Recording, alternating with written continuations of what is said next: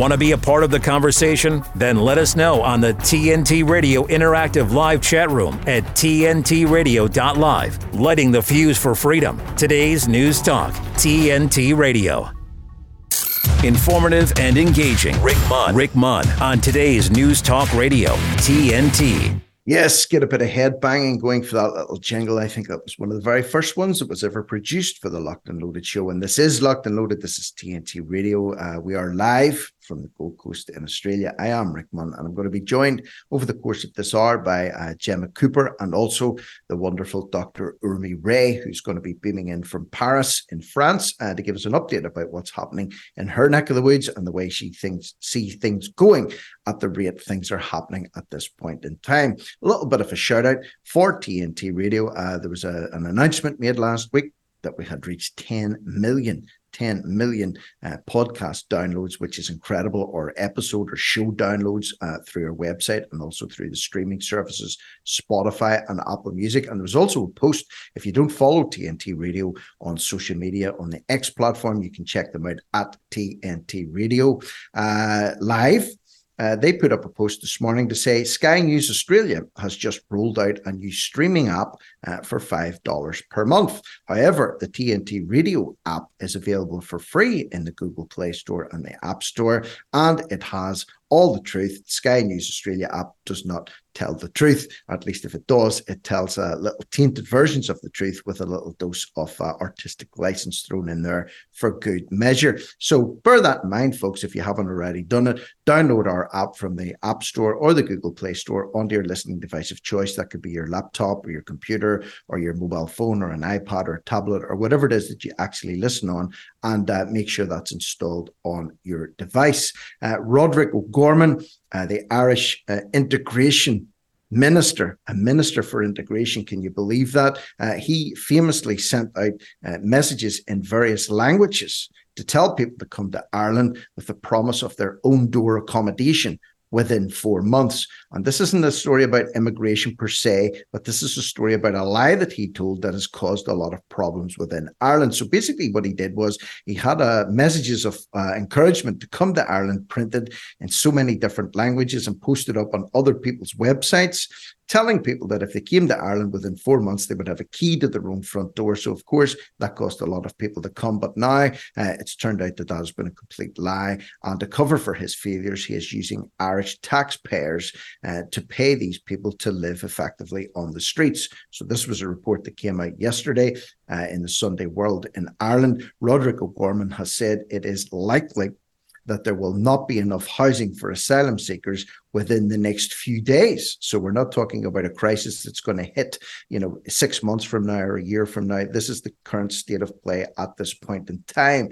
He said there may be additional financial supports put in place for international protection applicants who come to Ireland but who are not housed due to a shortage of accommodation. So in other words, they're going to pay them even more money.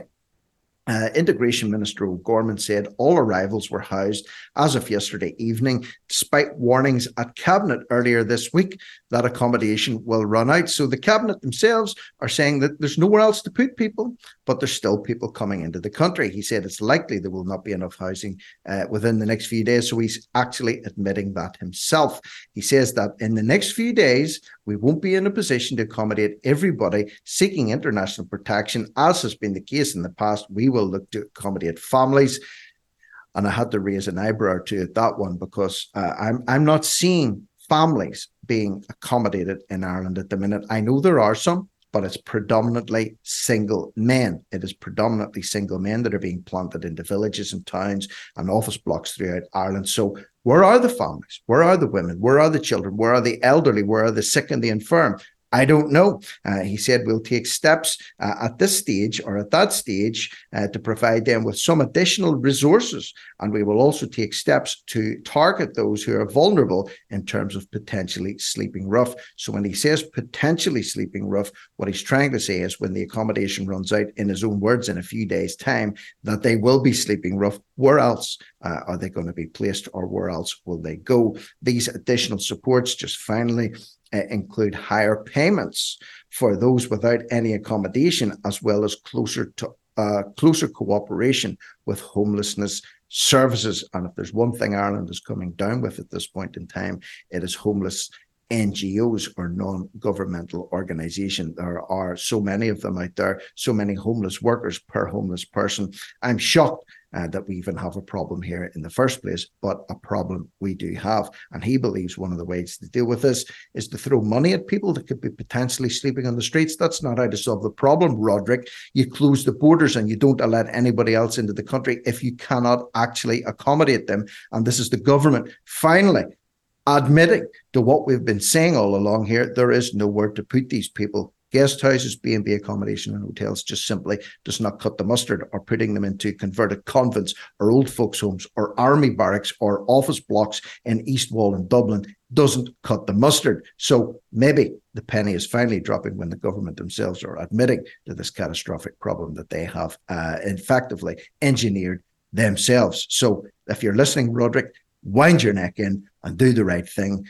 Close the borders and sort the Irish people out. So we've got to take a brief pause here. And when we come back, I'll be talking to Gemma. So please don't go away. This is TNT Radio.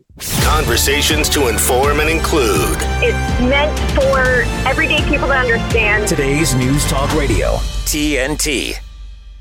Gemma, I don't think we are ones for saying, we told you so. I don't believe in pointing the finger and saying, I told you so, I told you so. But effectively, are we not getting more and more of these feeling like I told you so moments, where this is stuff that we would have been ridiculed for saying a year ago, 6 months ago? There is nowhere to put people. Ireland is full. England is full. This is not sustainable. This can't work. This is going to crack communities. This is going to really be putting people out here. Finally, the governments are turning around and effectively admitting it themselves. For O'Gorman to come out and say, yeah, you know what, there is nowhere to put anyone, finally say that is quite, it's not, vindicating, but at the same time, it's sad that he let it get to this point in the first place.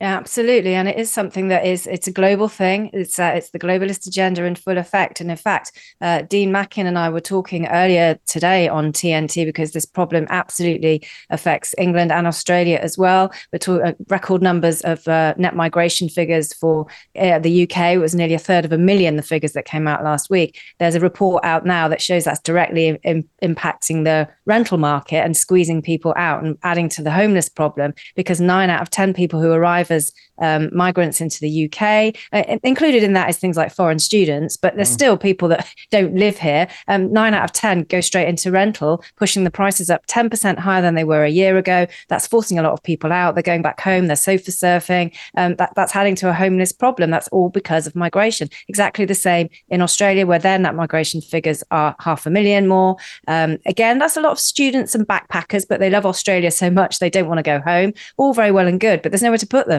There's nowhere to put them. And that's not even counting economic migrants and immigration and people applying for asylum. So this is happening in every single country around the world. What is surprising is what you're saying, is that the government's holding their hands up and saying, OK, we admit it. I wonder if that's the overwhelming tide of public opinion swinging against our elected leaders, or just that they've got nowhere to hide with this anymore. It's so bleedingly obvious.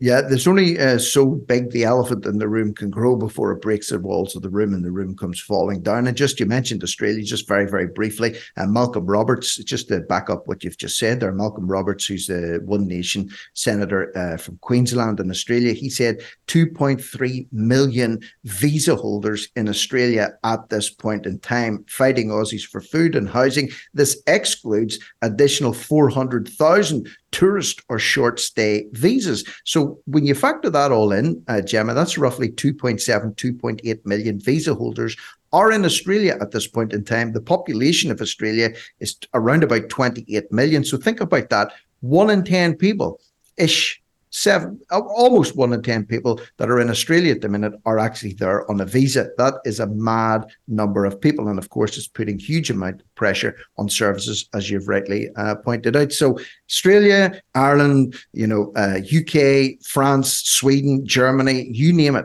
everybody's suffering from this problem. And there's only so far that it can actually go before the camel's back is broken by that final straw.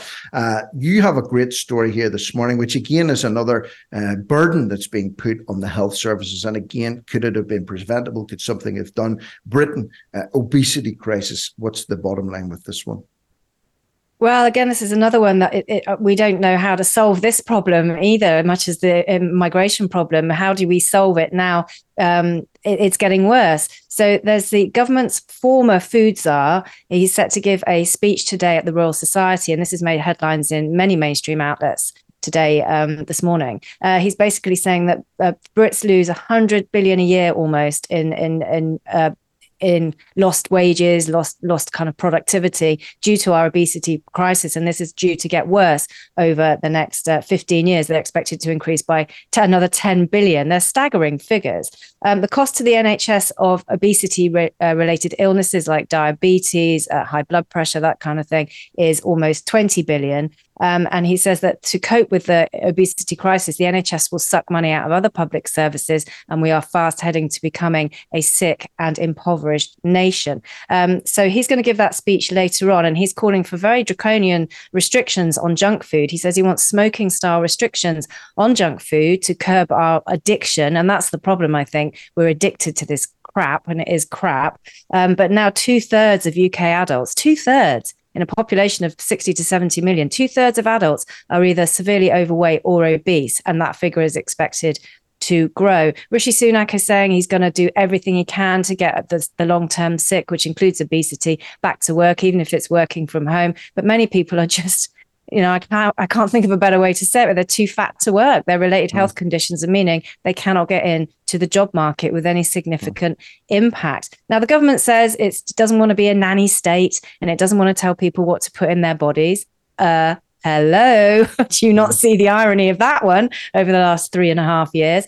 It says that it's doing all it can. It's encouraging, more sport in schools and that kind of thing. But it's a very tokenistic response. It's basically saying it's up to the individual to eat what they want. Now, the junk food lobby has got a lot of money. So I think that's why the government is not really sort of nailing its colours to the mast with this one, because I'm pretty sure that just like Big Pharma, you've got the likes of, certain big fast food outlets waiting in the wings, ready to give political parties a lot of money. So it's a very lily-livered response to this. But I think what's sad is that so many people now, not just in the UK, but worldwide, are addicted to substances that really are no nutritional value. People have lost the art of cooking, and addiction with food is a very, very, very common thing. And of course, food is everywhere. It's not like being addicted to crack cocaine where you've got to go and hunt and find it, and you've really got to know what you're doing. It's a hard addiction to crack. And I think that's where we are with this. But the cost to the economy is staggering. This guy is calling for really quite severe restrictions on junk food. Whether we'll get them, I'm not entirely sure. But that's the picture of health here in the UK today. That figure that you said, roughly 2 out of every 3 adults in the UK are either seriously overweight or obese. That again is setting up for a real, tidal wave of ill health to be thrust upon an already failing National Health Service. So, it's only a matter of time. It's like a ticking time bomb if you're consistently, eating, fatty foods and highly processed foods or sugary foods on a regular basis, not taking enough exercise, not getting some fresh air. You're shortening your own life, and you're heaping trouble upon your own body. And the thing is, the question needs to be asked: is anything actually being done about this? Prevention being better than cure. Are GPs, when they see patients that are overweight, are they too politically correct to say, listen, you really need to lose weight here because your BMI is so high or you're so obese that this could, take years off your life or lead to, early onset diabetes or a whole health problems? Are they doing that? I don't know. Another thing that's in this article that you highlighted as well, under the plans which will be launched in Wednesday's autumn statement, hundreds of thousands of disabled Brits will be told to look for jobs they can do from home. That includes those with mobility and mental health issues. If not, they could have their benefits reduced by nearly £4,700 a year. It will apply to all new benefit claimants from 2025. So it sounds easy. Okay, you're at home, you're not out and about, you don't have to go out and about, just get yourself a job working from home. Doing what exactly? Unless you're already in a job to begin with, you're usually sent home to do that job. It's hard to just apply for a job these days, Gemma, with no experience, maybe no background or no links to any companies, and then all of a sudden say, yeah, okay, just stay on the sofa and we'll pay you to do what, telemarketing or sales queries. I don't know, but I'm just thinking, where are they going to get all these jobs from, given that there's so many people actually off on the sick at the minute? Quite. And as well, I think that one's a Rishi Sunak kind of vote winner. He did announce that in the autumn statement. And, it's a lot. He's saying a lot of things at the moment, isn't he, Rishi Sunak, about I'm going to do this and I'm going to do that. Well, we've got a general election coming up next year and politicians are famous for saying we're going to do lots of things and solve lots of problems. And lo and behold, it never happens. But I think what is really the key here is that I think doctors do tell patients to get some exercise and change their diet. I absolutely do believe that. But I don't think it's easy for some people to do that. I think we are, as a society, generally encouraged to be unhappy. It's by design. And if you're unhappy, addictions can quickly follow. And so many people use food as a way of masking their emotions or damping down their emotions. At both ends of the spectrum, some people deny themselves food to manage very difficult emotions, and some people binge on food to manage very difficult emotions. I'm not saying that's the case with every overweight or obese person, but in our society now, it's far easier to do that with the type of food, if you want to call it food, that's on the shelves. And the absolute power of the corporations that make this type of food, the power, the influence, and the money they have over governments, which is why I think governments are very wary when it comes to junk food, of kind of saying, don't eat it, because there's a lot of money and power behind those companies that do exert a huge amount of influence. Yeah, there is. So, I agree. I think GPs maybe are bringing it to people's attention. I don't know if they're actively, not pushing it, but a health kick towards people, because, of course, you can't make people do something that they don't want to do. But I don't know, maybe there should be more awareness made to say, look, okay, you may be feeling okay today, but if you keep going at the rate you're going, this could knock off so many years potentially from your life, or this could be setting you up for A, B, C, D, E, F, and G conditions in the short term, rather than whenever you get to be an old age pensioner, even if you get to that point in your life. So I don't know. Maybe if there's anybody in there and the medical professionals listening in, you can let us know. Is it pushed?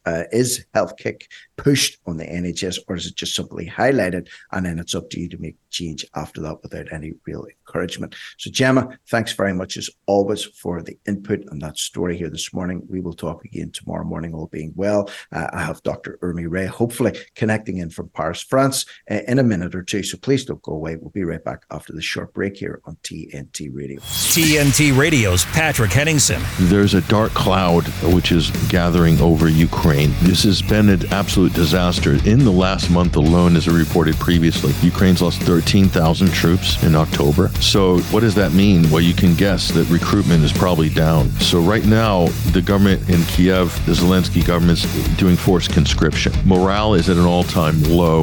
We've also seen conscientious objectors who are taking to social media like Telegram, who reported that they were just finished a 6-month prison sentence after refusing to go to the front line. Some of the forced conscripts rebelled, were imprisoned for 6 months, did a 6-month sentence, and then the day before their release, they were put into a van and then sent to the front line. I kid you not. Patrick Henningsen on today's News Talk, TNT Radio.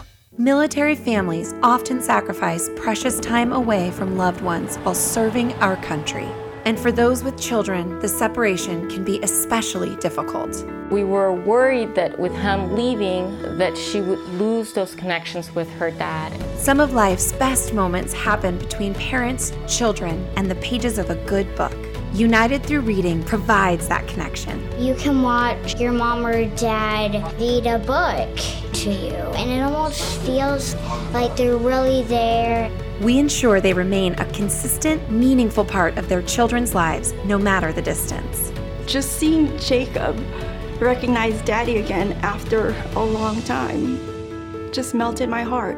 And now, as we're facing greater isolation from our loved ones, United Through Reading is also available to veterans.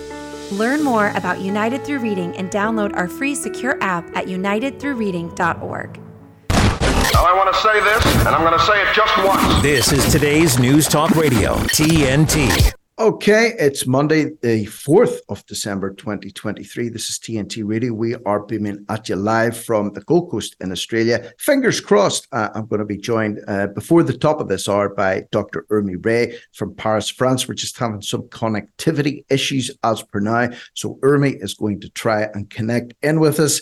and let's hope that she's able to do so. If she can't, for whatever reason, well, you're going to be stuck with old Rick Munn solo until the top of the hour. But fear not, I have an absolute ton of stories here that I've highlighted to talk to Urmie with, but I can talk about them on my own, or I would say, if it's possible, if you guys want to help me out, or even lift the phone and give us a call during the course of this hour, if we can't get connected with Urmie, then please feel free to do so. The numbers are available on our website, which is tntradio.live. So anything that I'm talking about, or anything that you would like to discuss with me, or anything that you would like to talk about, either leave a message in the live chat, or lift the phone and give us a call if we don't get hooked up with the guest, Dr. Urmie Ray. So let's just see what happens. This is one of the beauties of live radio. You never know what's going to happen, but you have to be sort of prepared for the worst to happen, which I sort of am. And it kind of reminds me of the first time I ever did a show,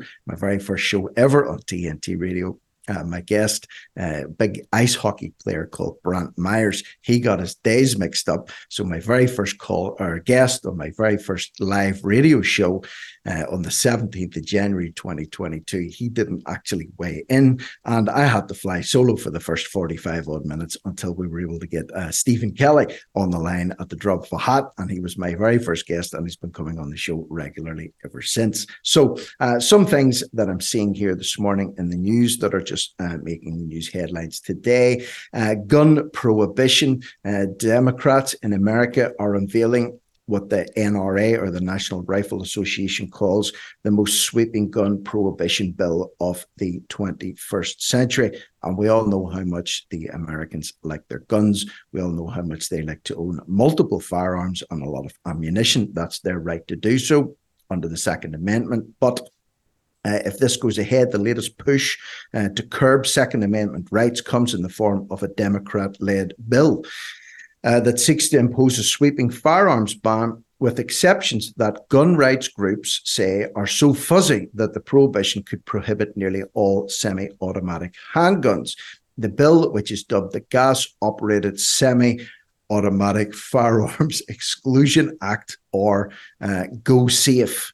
In fact, that's an easier way to say it. Go Safe, that gun rights groups panned as perhaps the most sweeping prohibition, was introduced on the 29th of November by a number of Democrat senators, along with an independent. No Republicans joined in this motion. Generally, the key idea is to ban firearms that can be fired quickly, along with accessories that increase firing speed and have the ability to accept magazines with 10 or more rounds. Listen, this is a nonsense. This is a nonsense. If somebody wants to kill you with a gun, it really doesn't matter how many shots they can crack off in quick succession. Arguably, it's easier to kill someone with a machine gun than it is with a handgun. But the bottom line is, if somebody wants to shoot you, they're going to shoot you. Okay. And you can have multiple guns, so if you're only restricted to 10 rounds in a clip, for example, you simply have more than one clip. You could have 3 clips, with 9 bullets in each one. That's 27 bullets.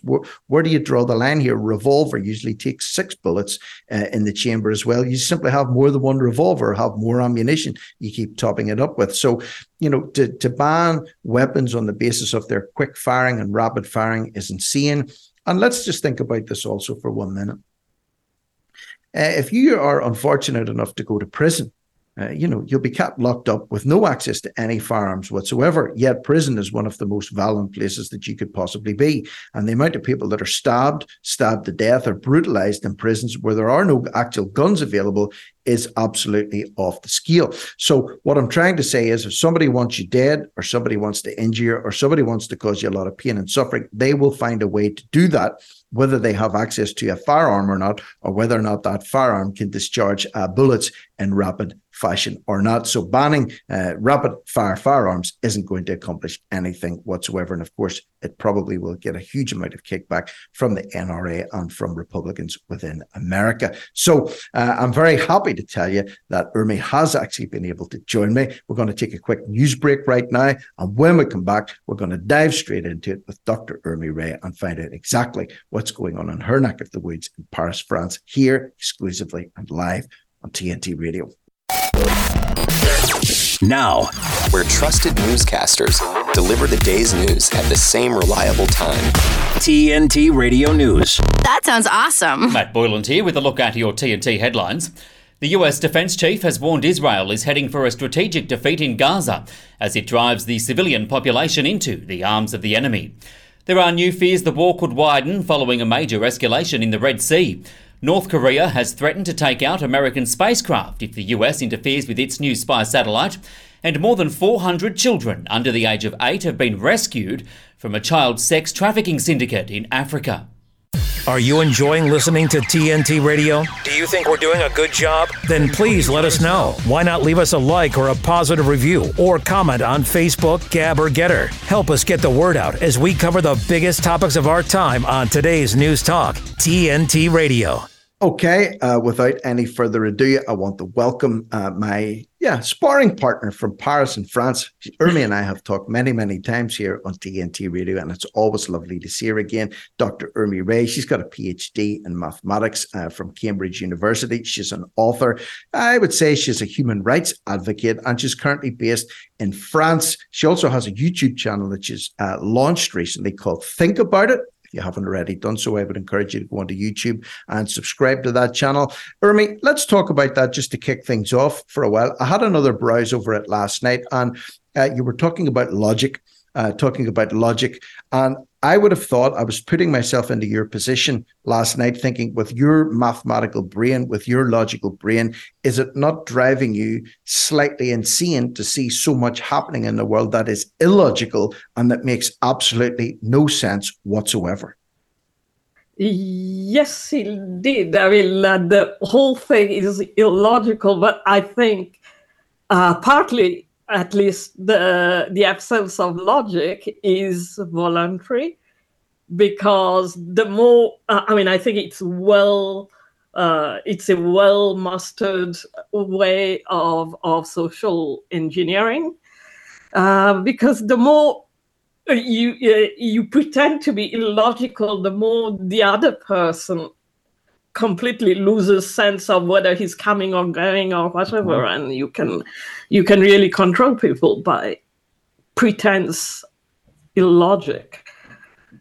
But it's true that it's hard to analyze something that's not logically. But I think the social engineering angle helps to do that.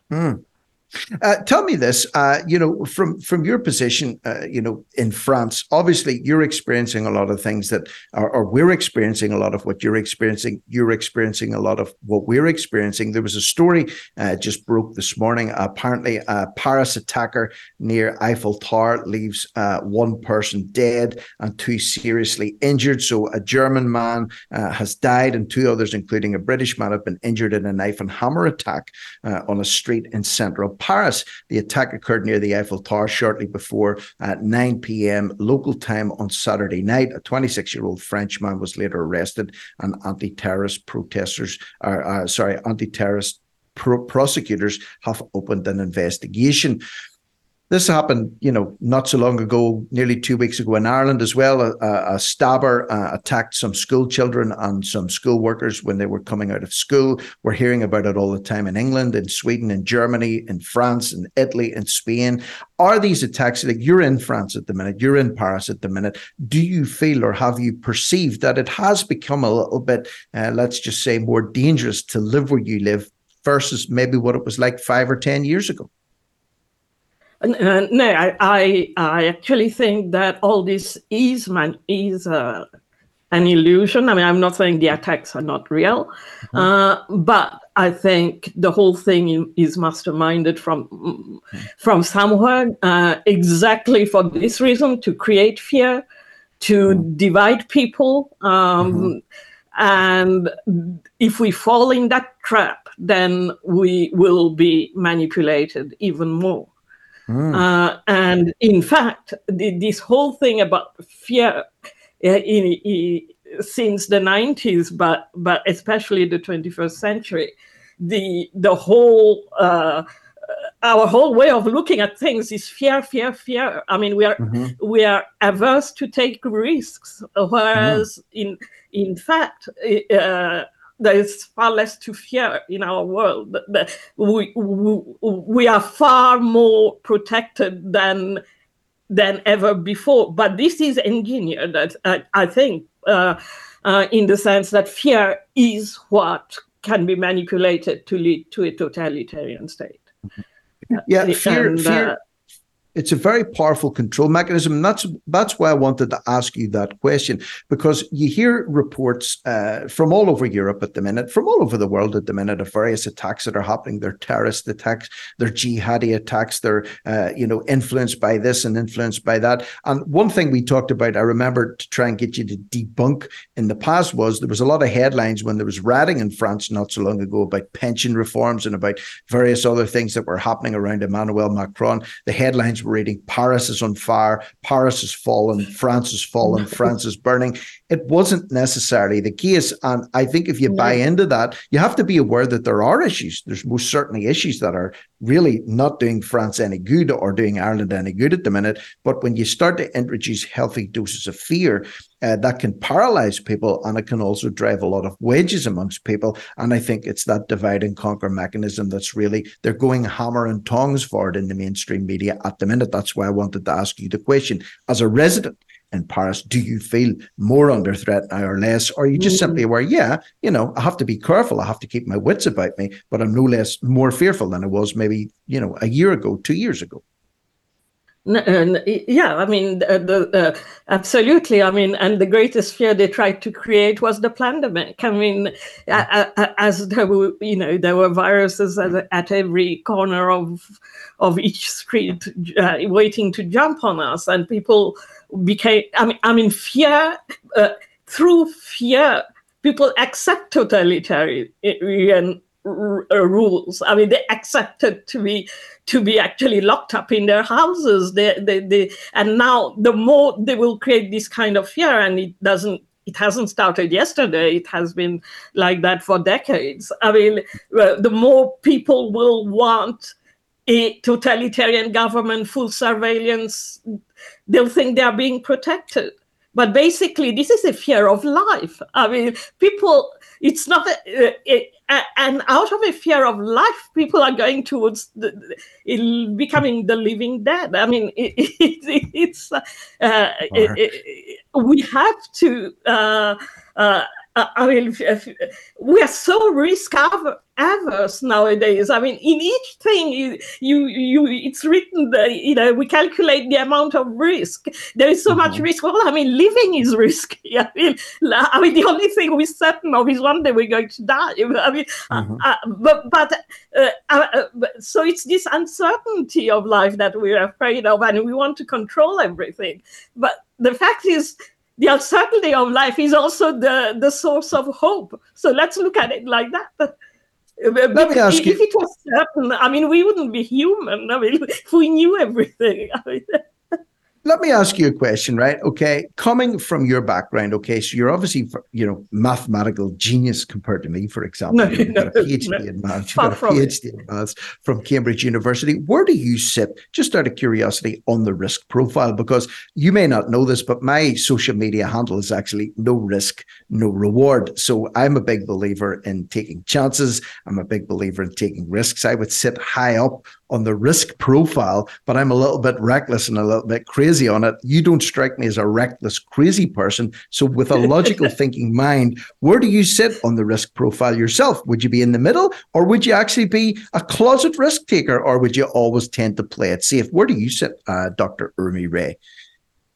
Well, I don't even think in those terms. I just try to act according to my values. And I tend to be quite a happy person. The thing is, you cannot control your circumstances, but you can control the way you perceive your circumstances.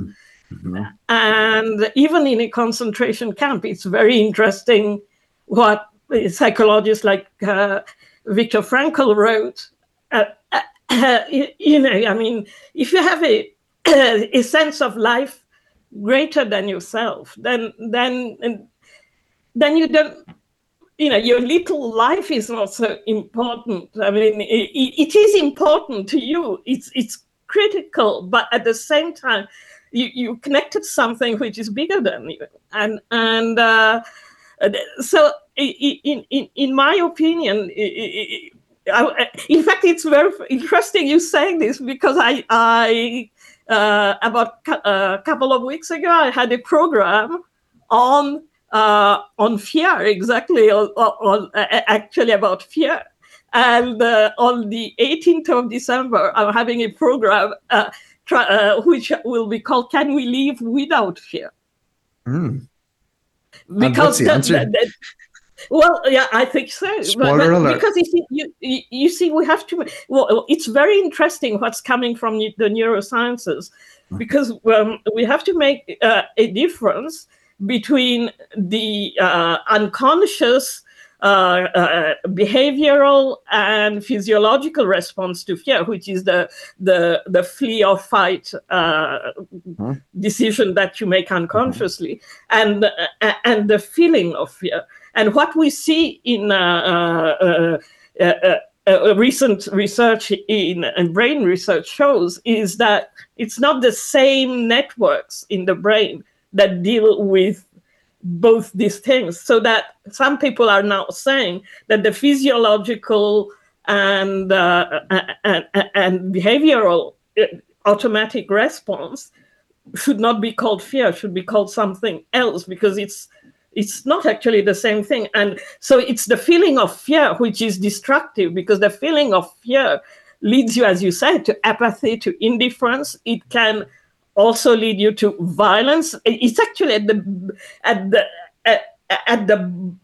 real reason why we are so unhappy. And what is fear? It's always of something that hasn't yet happened. Mm-hmm. Once it happens, we lose the fear, we deal with it. And it may not happen. It's an interesting point you say about, if you think about a cornered animal, for example, there's nothing more dangerous than a cornered animal, because when its back's against the wall and it fears for its life, that animal has got nothing to lose and it can lash out. So that's another not often discussed byproduct of fear, is the fact that people can flip and in respect of, not knowing, or this fear of the unknown, or something that's going to happen but hasn't happened yet or might not happen. They can lash out and do crazy things, which is, I think, what we're seeing more of in society at this point in time. And of course, fear is a very powerful control mechanism as well. It causes your hormones to go all over the place. Your fight or flight, you get adrenaline dumps if you think your life's in danger. And then if that doesn't actually precipitate, then you become on a physiological downer after that. And constantly we were stuck in these loops of fear during the pandemic.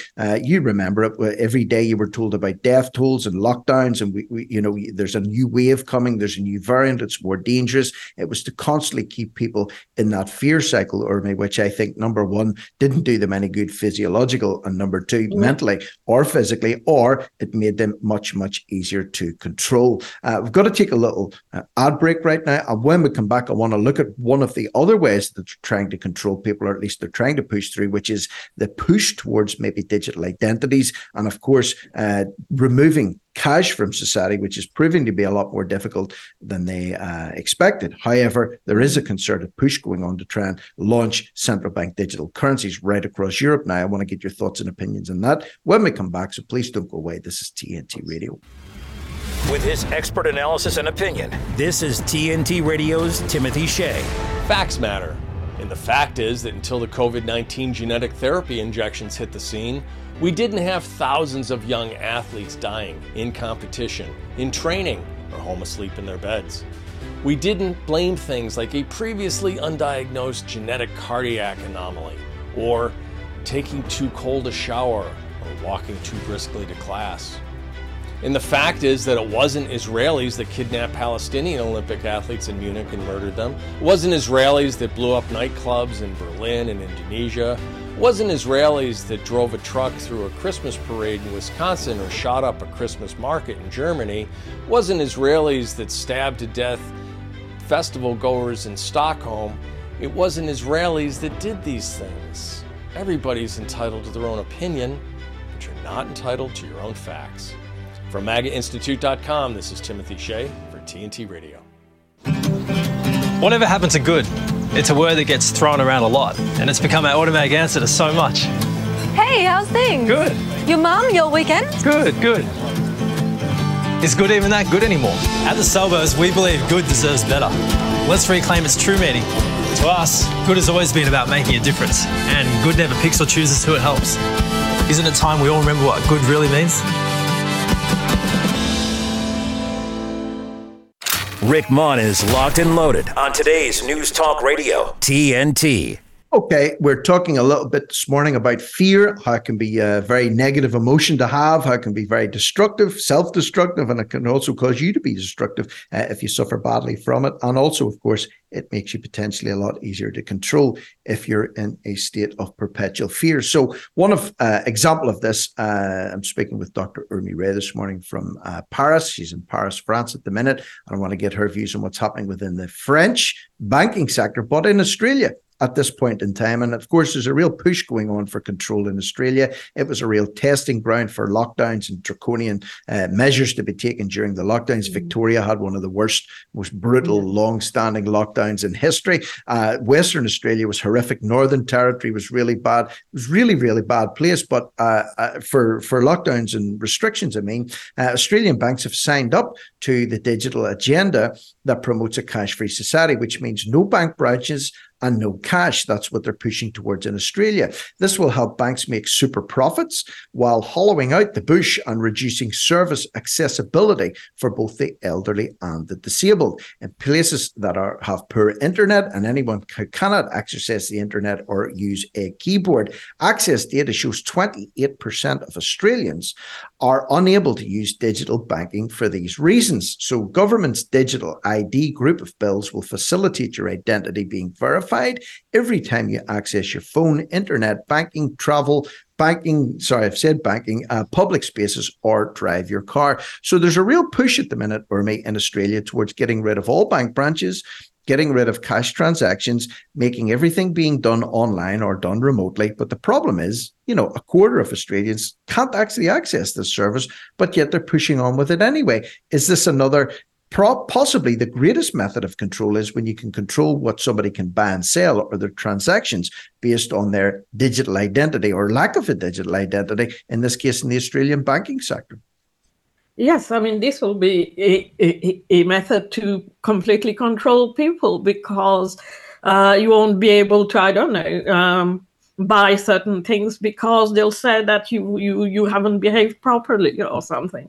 Mm-hmm. And they will know exactly where you are when you are or where you go. And already in France, you can't pay cash beyond, I think, a certain amount anymore. And obviously the digital euro is coming very soon. At first, I think it will be voluntary. Unfortunately, there are many things that have, I think the Bitcoin and many alternative monetary monies, which are virtual, have made people used to the idea, and this is very bad. And I think that's why they were allowed, because they can.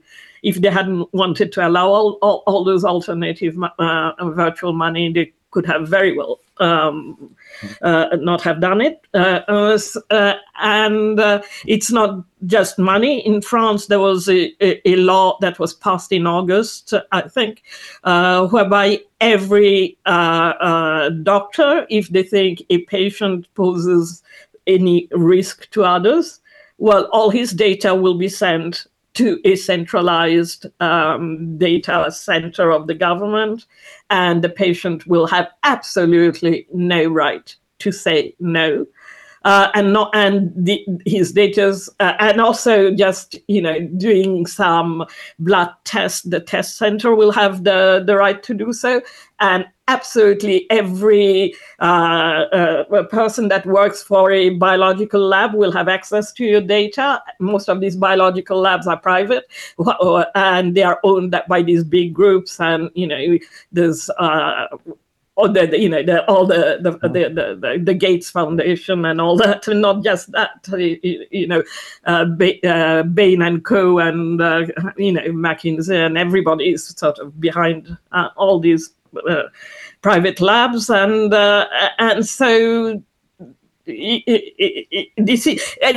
problem is, if you're afraid, you don't see what the danger is, and you don't act against it. I mean, it's if you keep a distance, you can analyze and then act against it in a constructive way. And yes, I mean, this is extremely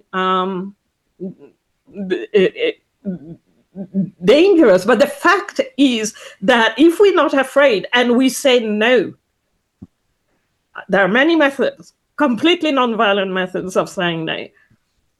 If there is more than a certain amount of people, then they can't, they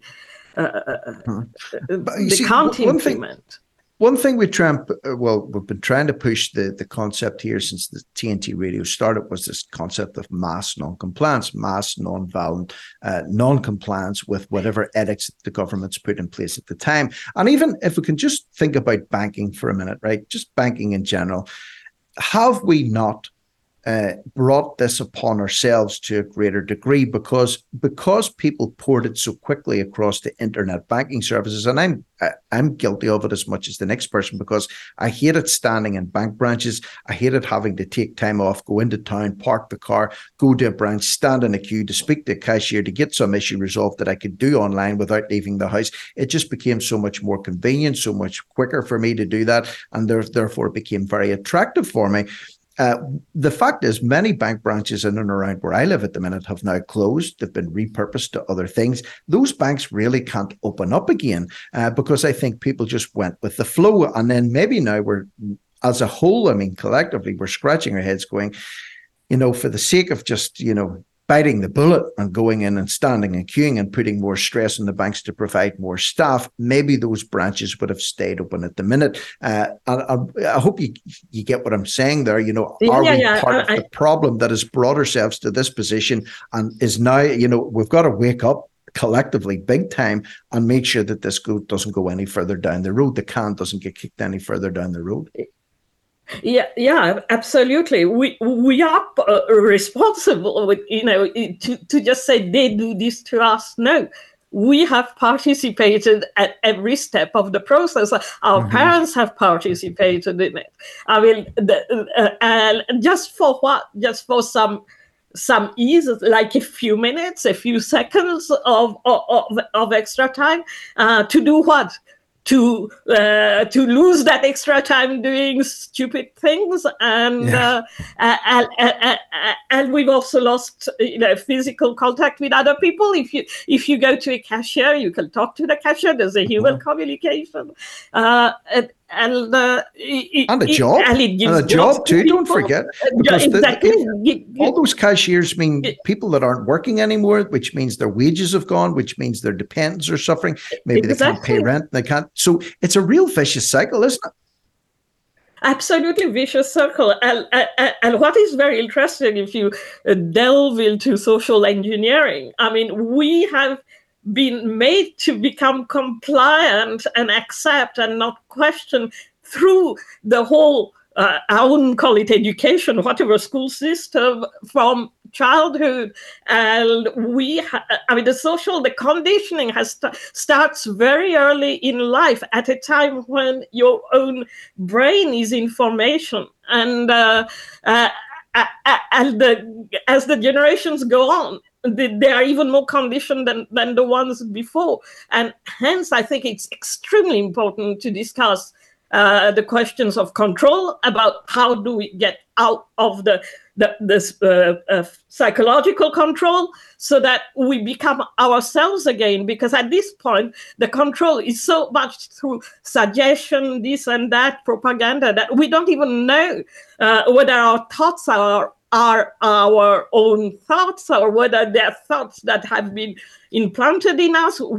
We know we've completely lost ourselves, and we must, in real life, with groups of friends or like-minded people, just discuss and really try to find ourselves again. Because also to change society, how can we change society if we are not, if we don't change ourselves? Society is us. I mean, it's the only person that one can control is ourselves, you know. And so I think we have to really go along with collective action and personal. The more we'll advance personally, the more we'll be able to act collectively in a way that is helpful, and vice versa. The more we can immerse ourselves in others through this love that connects us to everybody, then the more we will also find ourselves. It's somehow, and the less we'll be afraid, the more things will change. We don't know how, but we need to do it. We need to do it collectively. You know, this needs to be a collective effort that's done. It's great to have some people that think the same way as, say, for example, you and I do, but there has to be a critical mass that's reached. There has to be the numbers there that will overturn this, and, you know, that force will carry through for long-lasting change within our societies. That's why we need to keep banging the drum like we're doing at the minute. We need to keep trying to get more and more long-lasting change within our societies. That's why we need to keep banging the drum like we're doing at the minute. We need to keep trying to get more and more people on side. Absolutely. Because when a critical mass is reached and when the tipping point is reached, that's when results usually come. Now, you mentioned as well about formative years. Children, and especially, are extremely susceptible to whatever they're told at a very young age. And, you know, when I was at school, probably the same as you, around about the same time as you, we were never told about the world's going to end with droughts, natural disasters, tidal waves, solar flares, and all this sort of business. We've only got 100 years left unless we stop doing A, B, C, and D. But now that's been very much introduced into even primary schools with children's curriculum. Just interestingly here, as we're coming into the winter, we've got about 4 minutes left. Just I want to try and squeeze this one in with you. But John Kerry, you know, the czar of climate change, on the same day as Biden administration, climate czar John Kerry warned of out of control global warming at the UN climate conference in sunny Dubai. The entirety of Europe is experiencing an unprecedented deep freeze. Now, I can't speak for you in Paris, but I can tell you this, where I live in Northern Ireland, it is absolutely freezing at the minute. The central heating has been on almost non-stop over the entire weekend. Are you feeling global warming in Paris right now, or are you shivering quietly in your flat? I'm wishing John Kerry was actually telling the truth, but there is no bloody global warming crisis. We're freezing here. You're pretty much right across the board. Yes, well, it's actually very cold. And the fact is that life, and therefore climate, always changes. I mean, life is not something static. It's only in death that everything is static. I mean, and so climate will always change. I mean, it has always changed in history. I mean, so we are afraid of life. Basically, we've made people afraid to live. They want to be frozen. I mean, well, it's like collective. I mean, it's completely mad. We're insane. It's an insane society. I mean, it's not you and I that are insane. It's society. I mean, the few of us who are trying to say other things, we are labeled insane. But no, it's society that's insane. And anyone that conforms to an insane society is becoming insane. I mean, in fact, it's dangerous. It's inversion, is it not? You know, there's a word that we trend. Well, we've used a lot recently. It's an inversion. You know, that which is good is inverted to that which is now deemed to be evil, and that which is evil is inverted to be that which is deemed to be good. Absolutely. And there's an old saying as well that the lunatics have taken over the asylum. And bearing right back to the first thing that I asked you, it must be very difficult for someone with your logical thinking brain, with your doctorate in mathematics from Cambridge University, which takes a lot to get, I would imagine. It's not something you can just walk into and do. There's a huge amount of dedication and a huge amount of thought and study goes into that. That's why I almost started off the conversation by saying it must be driving you absolutely ballistic at the moment, living in this crazy world where, in your words, you cannot use logic, to make sense of the illogical. And I think that's what we're seeing. We've talked about climate change. We've talked about fear being pushed at every turn in every way in our society at the minute. We've talked about the breakdown in banking. We've talked about, squeezes being put on us to create transactions. Just in a nutshell, because we've only got 1 minute left here, we'll have to be optimistic, don't we? Because if we don't have hope and optimism, we don't. Oh yes, I mean, humanity has always won, so we'll get, it will win again. I mean, at the moment, there's a rise in violence. The basic problem is violence. That's the issue we have to address, and it's this. It's what we call narcissistic personality disorder or psychopathy. Anyhow, that the whole thing is not so different, and the more people are like that, the more they rise to the top. And basically, we have to learn not to be under their control. They use every psychological means to control us. And you know what? We just say no, just simply and firmly say, no, I do not accept it. I will not comply. I will not do what you say. That in and of itself is possibly the biggest act of defiance that you can do. And if enough people of us do it, Urmie, then we won't be in this position maybe in a year, 2 years or 3 years time. But for now, we've got to wrap this one up. The time has just flown by like a rocket. I want to thank you so much for jumping on and having a conversation. Dr. Urmie Ray. James Freeman is incoming as per right now. So make sure you stay tuned to the one and only TNT Radio. More magic incoming now.